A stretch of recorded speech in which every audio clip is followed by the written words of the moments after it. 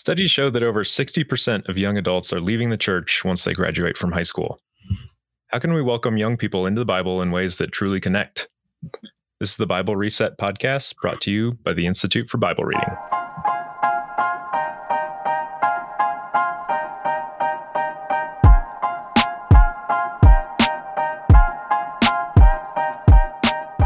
Welcome to our show. I'm Alex Goodwin, joined by my colleagues Paul Caminiti and Glenn Powell, as well as our first guest, Nathan Smith.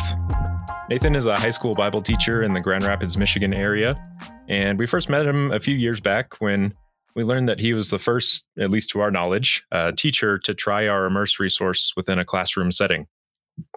His class read through the entire New Testament together and discussed it in community, which really doesn't happen in a typical New Testament survey class. Before becoming a high school teacher, Nathan has been a pastor, missionary, window washer, carpenter, and professional student. His latest degree is a THM in the Old Testament, which is his favorite part of the Bible, and what he spends most of his time teaching. Nathan is actually joining us today from school, so if you hear young, vibrant voices in the background or school bells ringing, you know why. So, Nathan, thanks so much for joining us. Yeah, thanks for having me. Hey, Nathan, it is a pleasure to have you on the show. And you've really been one of the early adopters of our vision to change the way the world reads the Bible. And you had the courage or the audacity or the insanity to believe it might actually happen with high school students, which is your realm. And you reset the Bible in your particular setting. And I don't think most of us realize probably what a challenge that was. Curriculums are set, materials have been, developed, and you changed the script. And we want to hear about that and how that went today. But before that, we want to hear a little bit about your personal experience with the Bible. How did you get hooked on the Bible? Nobody wakes up one morning and they're suddenly enchanted with the Bible. So how did that happen for you? I grew up in a missionary home. Western Canada. My parents are church planners with First Nations people there.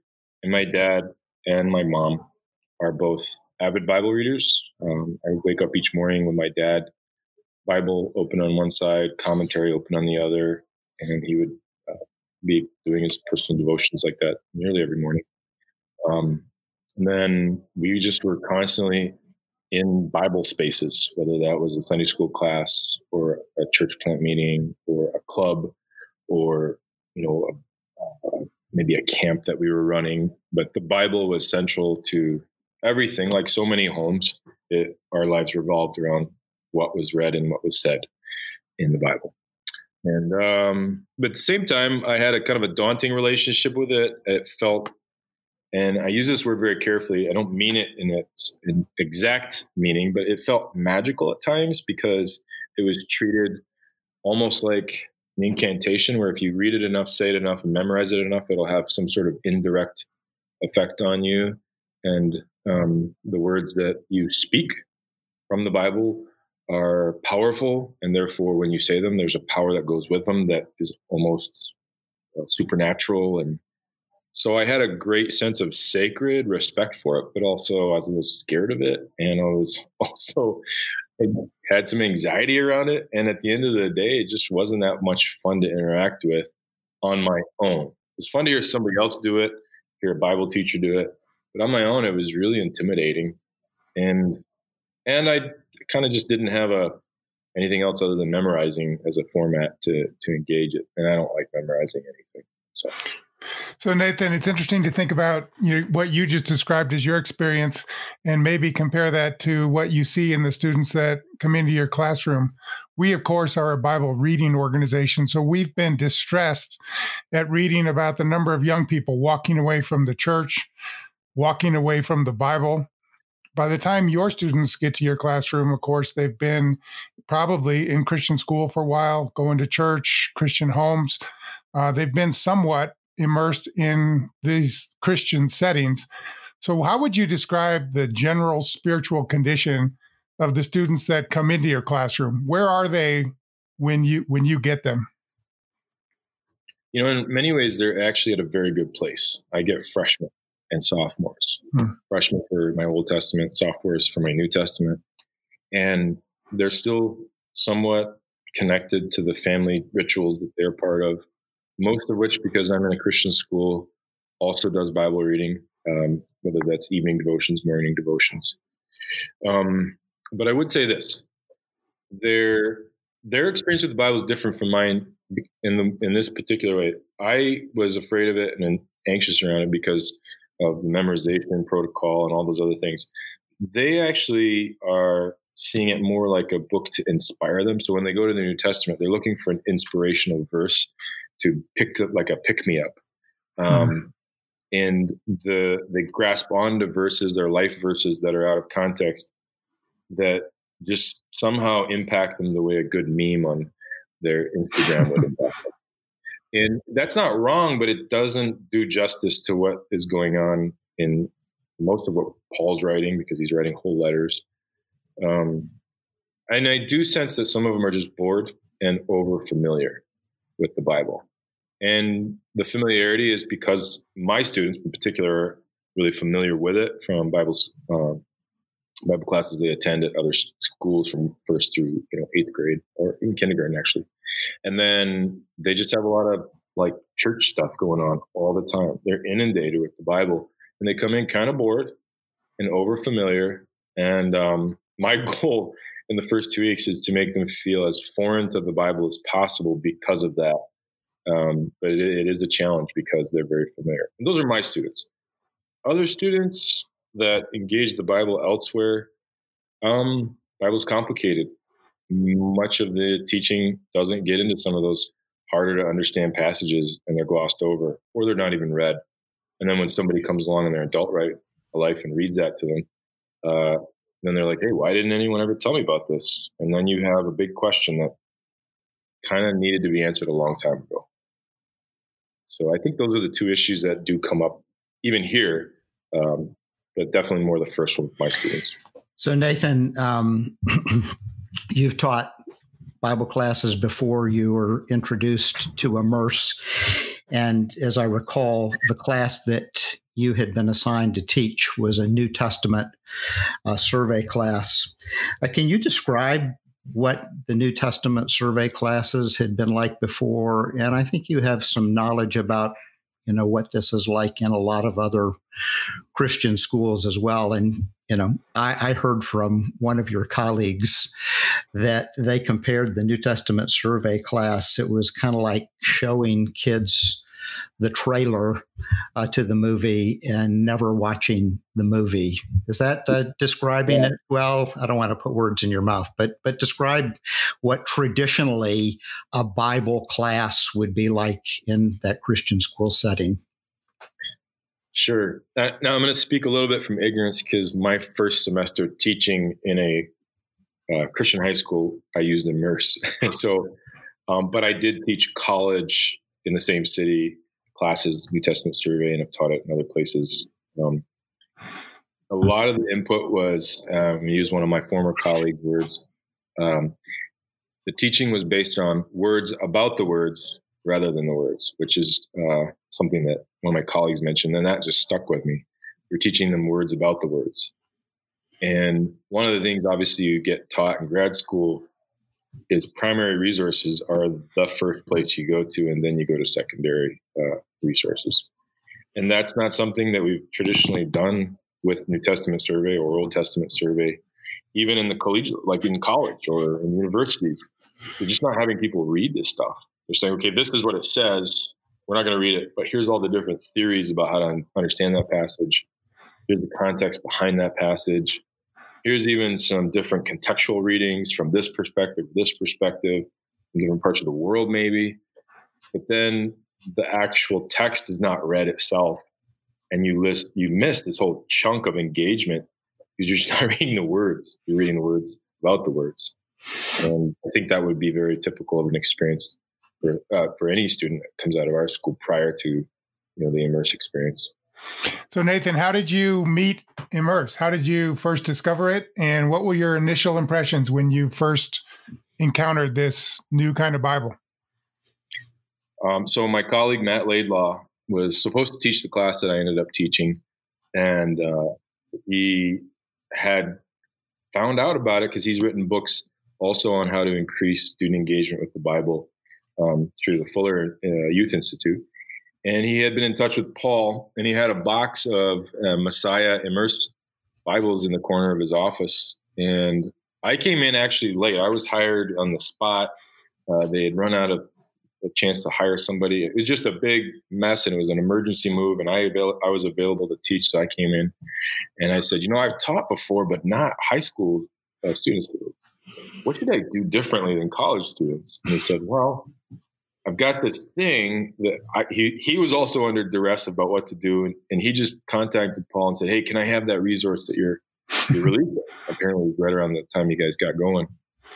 And so he said, this is what I was going to do. Maybe you should do it. So I basically just picked up the box of books, walked into my classroom, opened them up, and just said, okay, guys, this is what we're doing. And that was within the span of half a week. Wow. So to be honest, there wasn't a lot of great in-depth study, research, or anything really done. It was more by sheer accident, pressure, and the daunting schedule of a high school teacher. So you were discovering it as your students were discovering it, actually. Yeah, but as any good teacher does, I acted like I knew everything. Yes, of course. That's what you do. Exactly. No, we were discovering it together, which was actually very magical in so many ways. And the impact that it was having on them, it was having on me in the same exact way for the same reasons. It was all fresh and new. It wasn't fresh and new because I'd read the Bible multiple times throughout I've got 3 degrees. I've got a PhD, MDiv, and then a BA in church history with also theology. So I had interacted and read the Bible numerous times, listened, but never like this. But it was having the same kind of impact on me that it was having on them at the same time for the first time. I love that. This is how the kingdom comes, right? Suddenly, unexpectedly, messily. So tell us about your class's experience with Immerse. Well, at first, that first class that we just mentioned, I knew one thing. I knew that I had to give them lenses for how to read as long as they were reading. So that was my first approach, and I had to pull that together quite quickly. So I spent a lot of time on first century context for Messiah, the history of the Caesars, who Herod was, all those kinds of things, lenses, and also just other literature that was out there that talked about all the things that you would need to know in order to understand what you're reading. And so for me, it really boiled down to doing 2 things. Let's read this every week, and I'll give you lenses when we're reading it. And other than that, I'm not really sure what we're going to do. And when we started opening it up, I said, you know what? And the first thing I thought was, if I tell students to read this, they're not going to do it unless they're in the class doing it with me. And that's when I looked at the model that that Immersed has to do it in reading out loud in groups. So I said, we're going to actually read this in class. I know I've been a bad student at times, and if you send me home to read something, half the time I might not do it, which would ruin the impact. So I was like, we've got to do this in class. We got to take a huge chunk out of the instruction time and just use that for reading together, and then talking, asking questions, doing that in the time that we have in class. That was the best thing that could have happened. And again, it wasn't a lot of thought put into it. It's just like, I want to make sure they get it done. But in the end, it actually ended up being the best way to read this together. So Immerse, of course, has formatting. It's a presentation that's different than a lot of Bibles. The book order is different. There's no chapters and verses. Every other kind of reference help, footnotes, it's all taken out. So what was your students' reaction to this new kind of reading format of the Bible? Anything about that in particular that struck you? Yeah, that is one of the most striking features, obviously, that they see right away, and I show it to them right away. And even yesterday, when I was introducing my course in the Old Testament, Beginnings, first volume, I had them open. I gave out volumes of the entire, all of them, prophets, poets, everything that you guys produce. And I said, open that up. And then I held up the NIV study Bible above my head, and then I opened it up. And I said, what does this look like? Just don't think Bible, but what does it look like when I open up the pages? What would this look like if you weren't looking at a Bible? And they said, it looks like a textbook.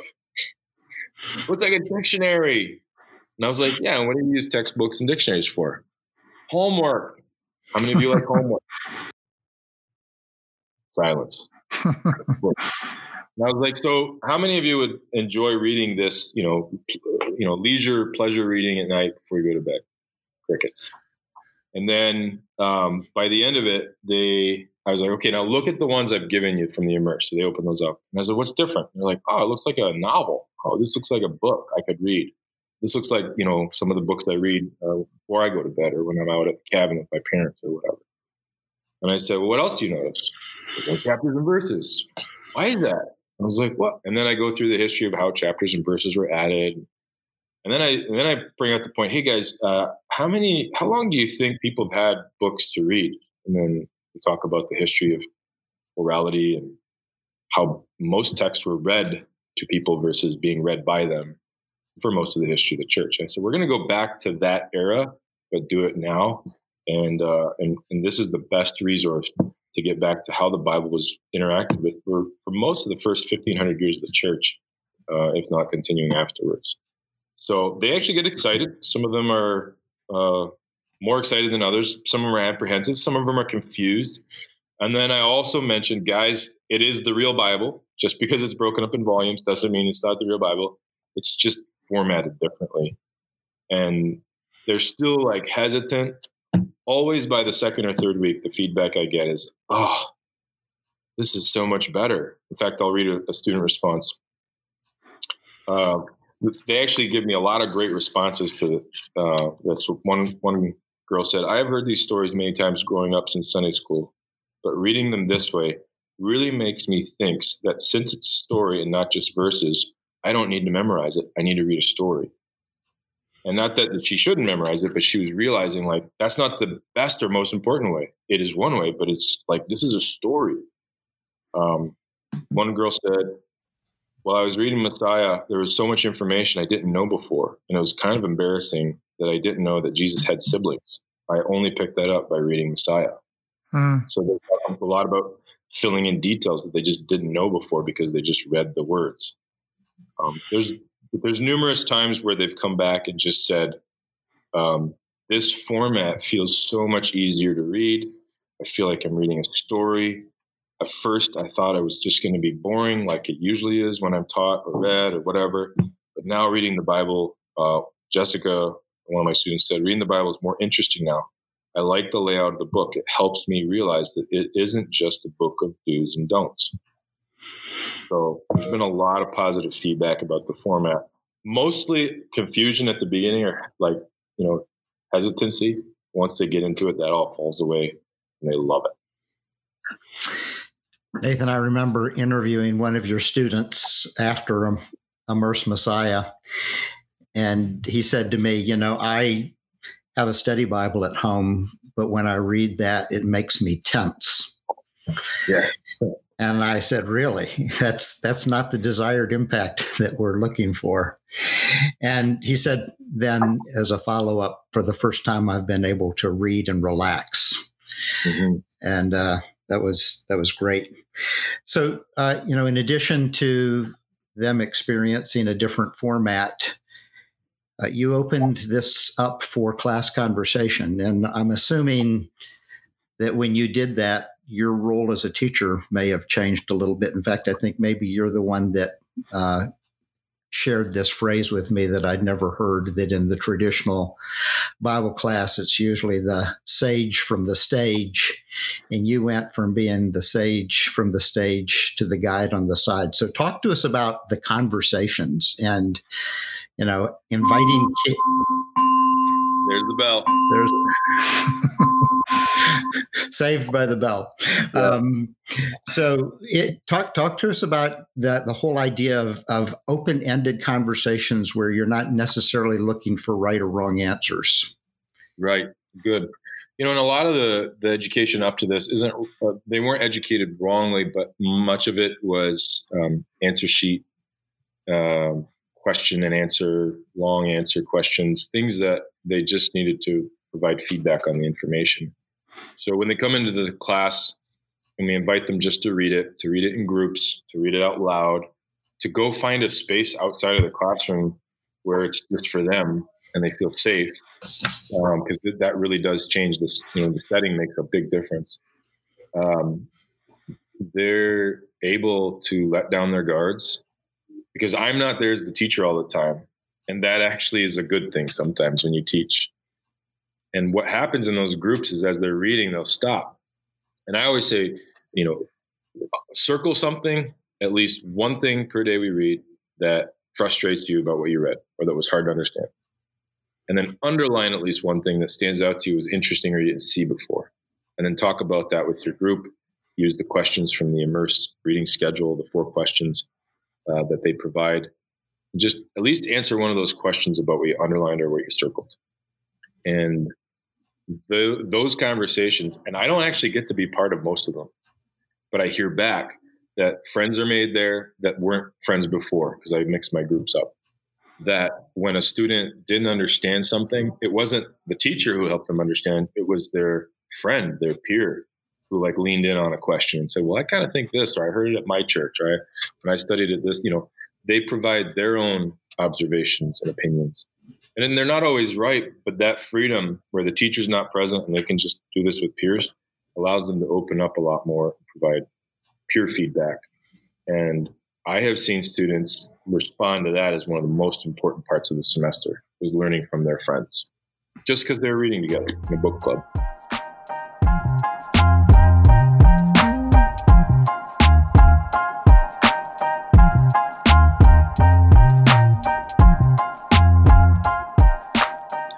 So one of the things that I really love each semester is I tell my students, hey, look, this semester, you guys are going to be reading Pentateuch in the Old Testament, the entire New Testament in the New Testament class, and you're going to see things that I've never seen before.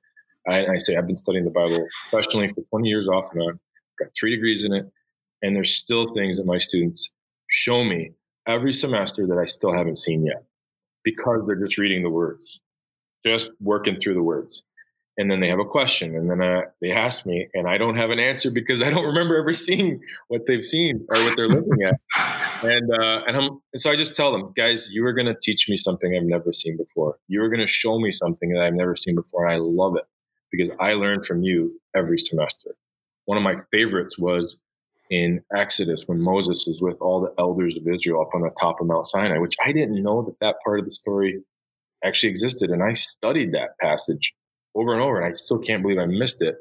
But the reason they saw that there was this dinner that God had on top of the mountain with all the elders of Israel and Moses, like God ate dinner with them, it says, was because he was standing on a lapis lazuli.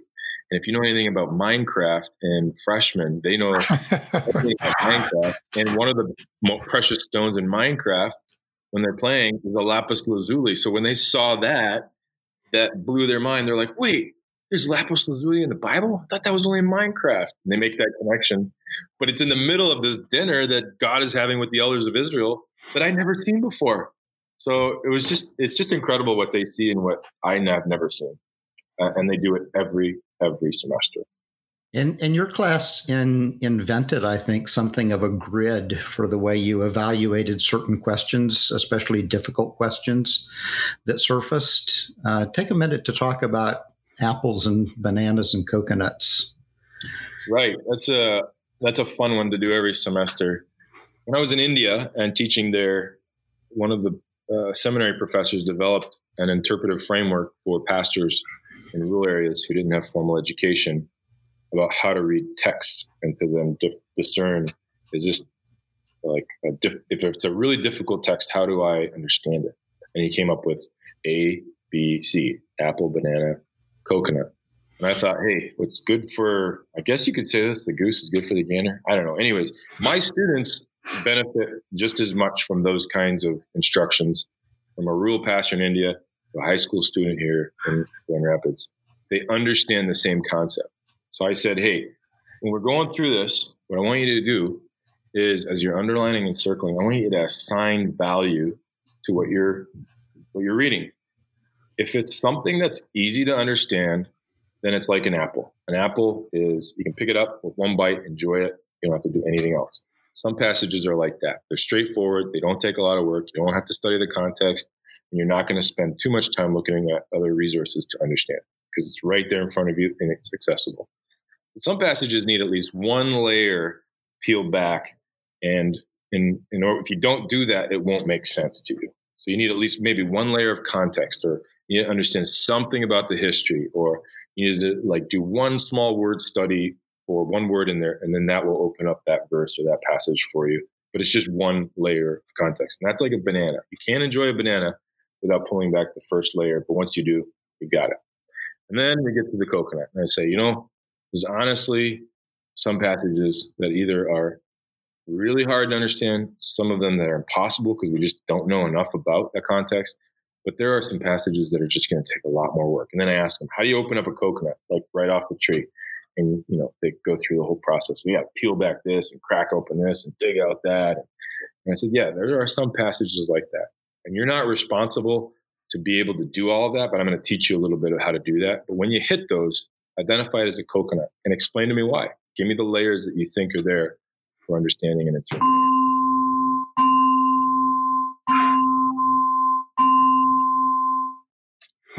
So, Nathan, speaking of coconuts, you're teaching not just the New Testament, the Messiah New Testament, but you actually like to teach the First Testament. And there's a lot more strangeness going on with the First Testament, right? So what's it like introducing students to this part of the Bible in particular? And just tell me what that experience is for kids, because it's more strange, more foreign, and farther away from them in time and place and culture. Yeah. And that is a lot of fun. It's a huge challenge, but that is so much fun for me because that's the work I did in my THM, just trying to figure out early Israelite thinking and their thoughts on all the things like sacrifice. And the other day I was saying, all right, I have the students stand up, and every semester their final exam is to tell me the whole story of the Old Testament. And that's one of the instruction things we do, as well as reading the Pentateuch, first 5 books. And they all know the story of Abraham and Isaac, and they read it in Genesis. And I asked them, I said, have you ever wondered why Abraham never questioned sacrificing his own son when the God we serve told him to do so? And they're like, well, no, and then right away they jump to Jesus and they say, it's a picture of Jesus. And I'm like, yes, it's true. Everything points to Jesus. But do you ever just question why sacrifice wasn't abhorrent to them? And it takes about me asking that 3 times for them to finally realize that. I was like, so do any of you sacrifice anything? Did you sacrifice anything before you came to school today? And they just sit there and they're like, oh. Some of them are so familiar with these practices that they don't question the existence of the practice itself. And so a lot of the work that we're doing and lenses we're giving, I take the first month and a half just in Genesis and Exodus, just because, maybe 5-6 weeks, just because I need to teach them how to read it as we're reading it. And so Immersed gives me that great platform to do all that work. So we talk about sacrifice and the role of sacrifice in the ancient Near East. By the end of the course, when I say A&E, they know exactly what I'm talking about, ancient Near Eastern context. And we talk about the role of the liver. So when they're reading Leviticus, they're like, this is so boring, Mr. Smith. Why do you make us read Leviticus? It's 2 weeks. It's grueling. I'm like, it's not so bad. But then we jump in and I say, all right, when did you read about the liver? And they're like, oh, here. And they show me the different times that God said to burn up the liver. I was like, all right. So then we look at like extispacy, the practice of reading and divining through livers. That was like 1,000-year-old tradition in the ancient Near East. And then I ask them, when people sacrifice animals and they pull a liver out and they try to tell the future with it, which was something everybody did around the Israelites, why do you think God tells them in Leviticus to burn up the liver and the fatty portions of the sacrificial animal completely and devote it to him? Boom, click, they get it. They're like, because Mr. Smith, because God doesn't want them to tell the future. He wants them to trust him with the future. I'm like, yeah. Did you see what he's doing in Leviticus? I know it can be grueling and boring, but do you see why he has to say it over and over and over and over again? And they're like, yeah, Mr. Smith, yeah. And they get through Leviticus and they're like, wow, that was tough. And there was some really weird stuff, like, the sexuality issues, and that reading that with freshman boys is not always, it can be, it's interesting. I'll just say that. So when they get to those passages, they're like, why do you have to have a rule to tell someone not to do something that everyone knows you shouldn't do anyway? I'm like, well, you got to go to the context. What do you think's going on? Are you serious? They did that? Yeah, that happened back then. Still happens today. And I mean, the Bible is relevant for today, but that was the context. You got it. And so then they're asking lots and lots of questions about the context. And the funny thing is, I've had a substitute come in and read for those days for me, and she keeps yelling at me like, "Stop making me read those parts of Leviticus." So, nice. But they read it. They have to read it, and those passages are never read by freshman boys. Yeah, well, this is the Bible we hide from people all the time, right? I mean, we don't show people the whole Bible typically. Right. So there you go. There is an advantage, but I have to be careful. I do split up the groups gender-wise, so they're not reading it together. But it's something I'm not going to let them get away with not reading those parts. That is the Bible that they are guided by. Nathan, where were you when I was taking Bible classes? I think in my situation it was the most hated class in the school, but I think I would have liked your class. At certain intervals, you've actually had to kind of rework your grading system because you're wanting people to have a book club and you're not wanting to just regurgitate answers back so that they get an A in the class. And so one of the things you ask them periodically to write down their reflections, et cetera. But is there a story or two that stand out to you of young people that are talking about the experience? Yeah, I collect these every semester, sometimes in tears because of how powerful just reading words of scripture are for students. Some of them walk away astounded. Some of them walk away like, that was hard, but it was totally worth it. Others walk away with lives that are different because they've just read the words rather than words about the words as only. One story that I'll never forget is in my first semester, I had one student come in after finishing reading Revelation, the last week of reading we had. She walked in the class and she looked at me and she said, "Mr. Smith, I am so sad." I was like, "What's wrong?" "Oh no, freshman girls trying to cry in my class. What do I do?" She said, I'm so sad. The Bible's over. I'm done reading. I don't get to read anymore. I was like, my jaw dropped and I said, "What do you mean?" And she said, "I just finished our reading for Revelation, I've done the New Testament, and I'm really sad." And I asked, like, "What do you mean?" She said, "Well, whenever I get to the end of a really good novel, I want it to keep going. And that's exactly what happened with me reading Messiah. I didn't want it to stop." And I just was blown away in that moment. And I teared up a little bit. And I was like, if a student in their freshman or sophomore year can say that about reading the Bible, we can change the way people read the Bible. And we can change people's hearts along with it. Yeah, I think it's, I know you're in a specific role, but it seems to me that just hearing you talk about these experiences with these students, that this has implications for the broader world. So just kind of a final question. What do you think are those implications? Most people, I would say, and I grew up in a K through 12 Christian school myself, church, home, got it everywhere.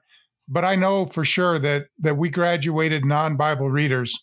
So I'm just curious if you have any ideas or thoughts about what are the broader implications for the church and the Bible that you would say your experience with these kids in this classroom with this new kind of experience has brought to your vision for the wider church? Yeah, it's a great question. I've thought a lot about it. I was a missionary overseas. I've taught university and graduate level seminary overseas. I worked with one of the missionary statesmen of our time, George Verwer, started Operation Mobilization for 2 years, traveled to 40 different countries. I'm not saying that to brag. I saw a lot of what was going on. And I can tell you, there needs to be more training done for people that are out there just in the trenches doing the work. But they also need to read more. because a lot of the impetus behind the work that they're doing is to try and help explain the Bible. And then they read it in whatever language they're at. But the readability of the Bible is still a barrier for them as well, and their congregants or their churches or wherever they're working. And a resource like this, I mean, one of the conversations I want to have with you guys, and I'm going to push for, I'm sure you guys are already thinking this, is we've got to find a way to publish this in other countries where it's a lot cheaper so that we can get immersed into the hands of rural, poor Southeast Indians, parts of Southwest, Africa and other ways, places where publishing is not as readily available as it is here in the U.S. This resource could transform all of that. Everything that's going on there. Particularly, though, I would say with my students, I'll say this. Bart Ehrman is a scholar who went to Moody Bible Institute, same school I went to for my undergrad. He came out of there as a scholar who wanted to challenge the historicity and veracity of the New Testament otherwise, because he saw so many holes in scholarship around Scripture and study of Scripture. And I came out of there with a different vision, but the same questions and the same concerns that he had. And when I read or look at what Bart Ehrman's doing with his scholarship and trying to poke holes in the Bible, he's not doing bad work in the sense, like, he's not asking the wrong questions. He's asking all the right questions. And we historically just haven't had good answers. And so part of the reason we don't have good answers is, one, because of scholarship and just all the stuff we have to learn, but two, people just don't know the Bible. They don't know the Bible. And so they're just going to believe people that are smarter than them and have more degrees. But if they're actually reading the words themselves, you're preparing a much more stronger foundation for them to be rooted in Scripture, but also to hear somebody say something and be like, I don't know if that's what the Bible says. I read it, and it says this.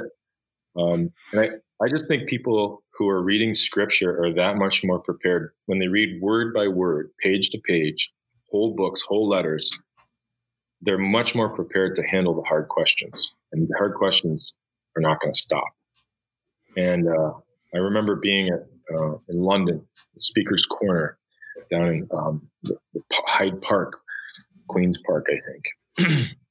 And we were there with a group of people trying to talk to Muslims who were out there, because there was a lot of Muslim speakers that would get up and share. Speaker's Corner, if you're not familiar, you can put a box, stand on it, and say anything you want. It's free speech. And anyone can listen to you. They can heckle you. They can do whatever they want. And we went down there to talk with some of people who were sharing about their faith from Islam. And I remember this one guy pulling out a Bible as I was trying to talk to him and dialoguing with him and saying, look at this discrepancy. Look at this verse. Look down here. It tells you that there's 3 different options for how this verse could be written. And this part in the Mark, it says right here, it's not even supposed to be there. Some people think it shouldn't be there. That was the first time I'd ever seen those things. And I was being told by a Muslim on Speaker's Corner in Hyde Park in London. I didn't sleep for the night afterwards because it upset my internal balance so much. And all I did was walk up and down the hallway trying to figure out what I would have said to him had I known what to say. And I could not sleep all night. Maybe I got 2 hours. That moment changed me forever for 2 reasons. One, I need to study the context. I need to know this stuff. I need to read these words as they are instead of having somebody else tell me about them. If I don't know that stuff, I don't have an answer for somebody like that.